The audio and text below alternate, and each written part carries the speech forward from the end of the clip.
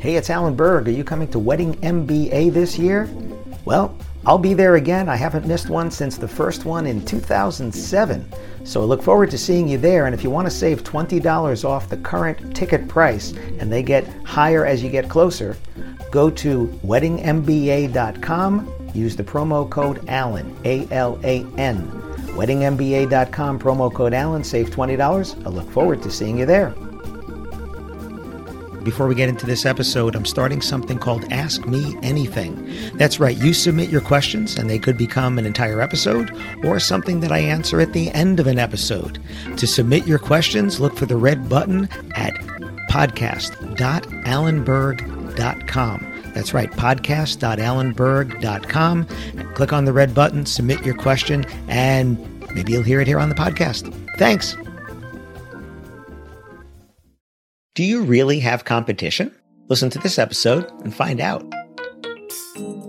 Welcome to another episode of the Wedding Business Solutions Podcast. I'm your host, Alan Berg. I'm a speaker, author, sales trainer, website reviewer, and I help businesses like yours sell more, profit more, and have more fun doing it. Enjoy this episode. Hi, it's Alan Berg. Welcome back to another episode of the Wedding Business Solutions Podcast. I was driving today and I had this thought about competition. People talk about their competition all the time.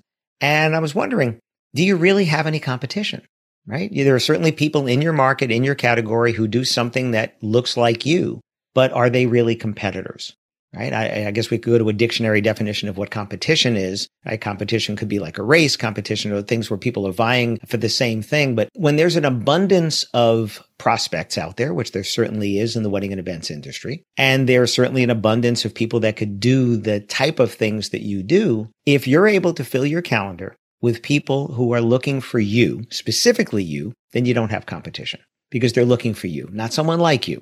It's when they're looking for someone like you, and now they're comparing between different ones.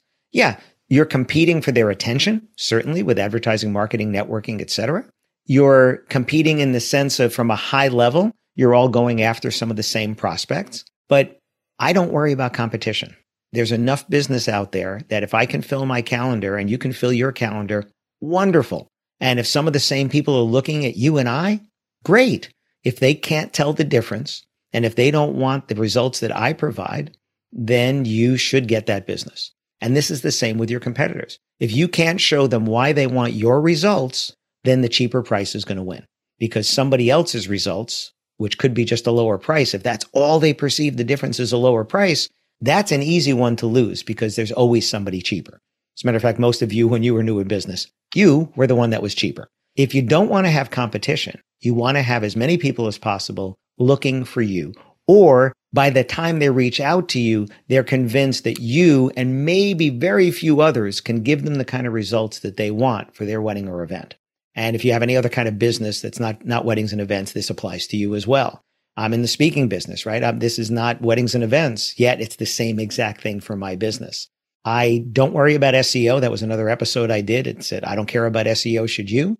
Because SEO is someone who's looking for someone like what I do, not me specifically. And the more people you can have looking for you because of referrals, because of networking, right? Because they saw you, experienced you at another event already, those people, you don't have any competition because they're looking for you. Now, truth is, they might have been to other weddings and events and saw other people that did a good job as well, might have also gotten referrals to other people, but you still want to be in that very, very small group. So are you still competing?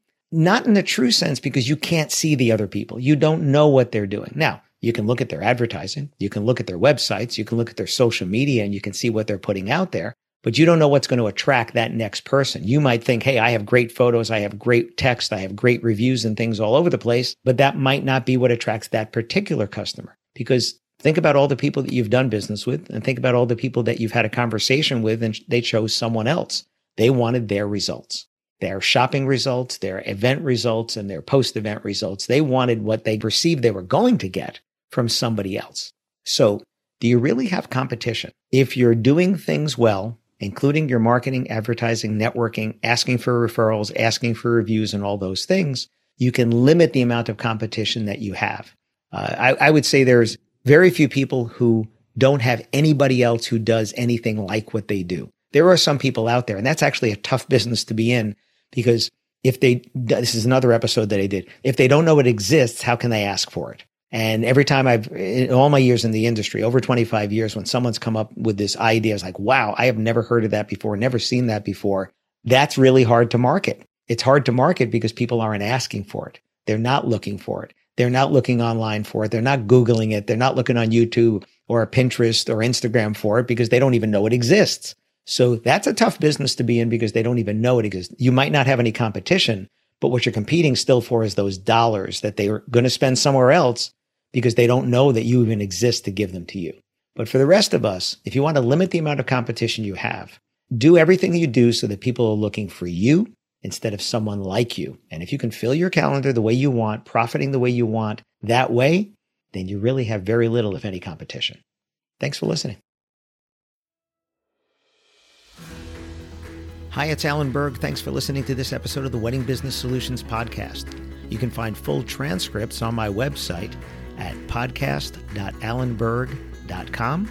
And if you have a suggestion for a topic for a new episode or even a guest, please let me know at alan@weddingbusinesssolutions.com. And if you'd like to find out about having me come and speak to your association or a conference, or do sales training in person or remotely for your team, whether you're a team of 1 or a team of 100, please let me know again, alan@weddingbusinesssolutions.com. Thanks for listening.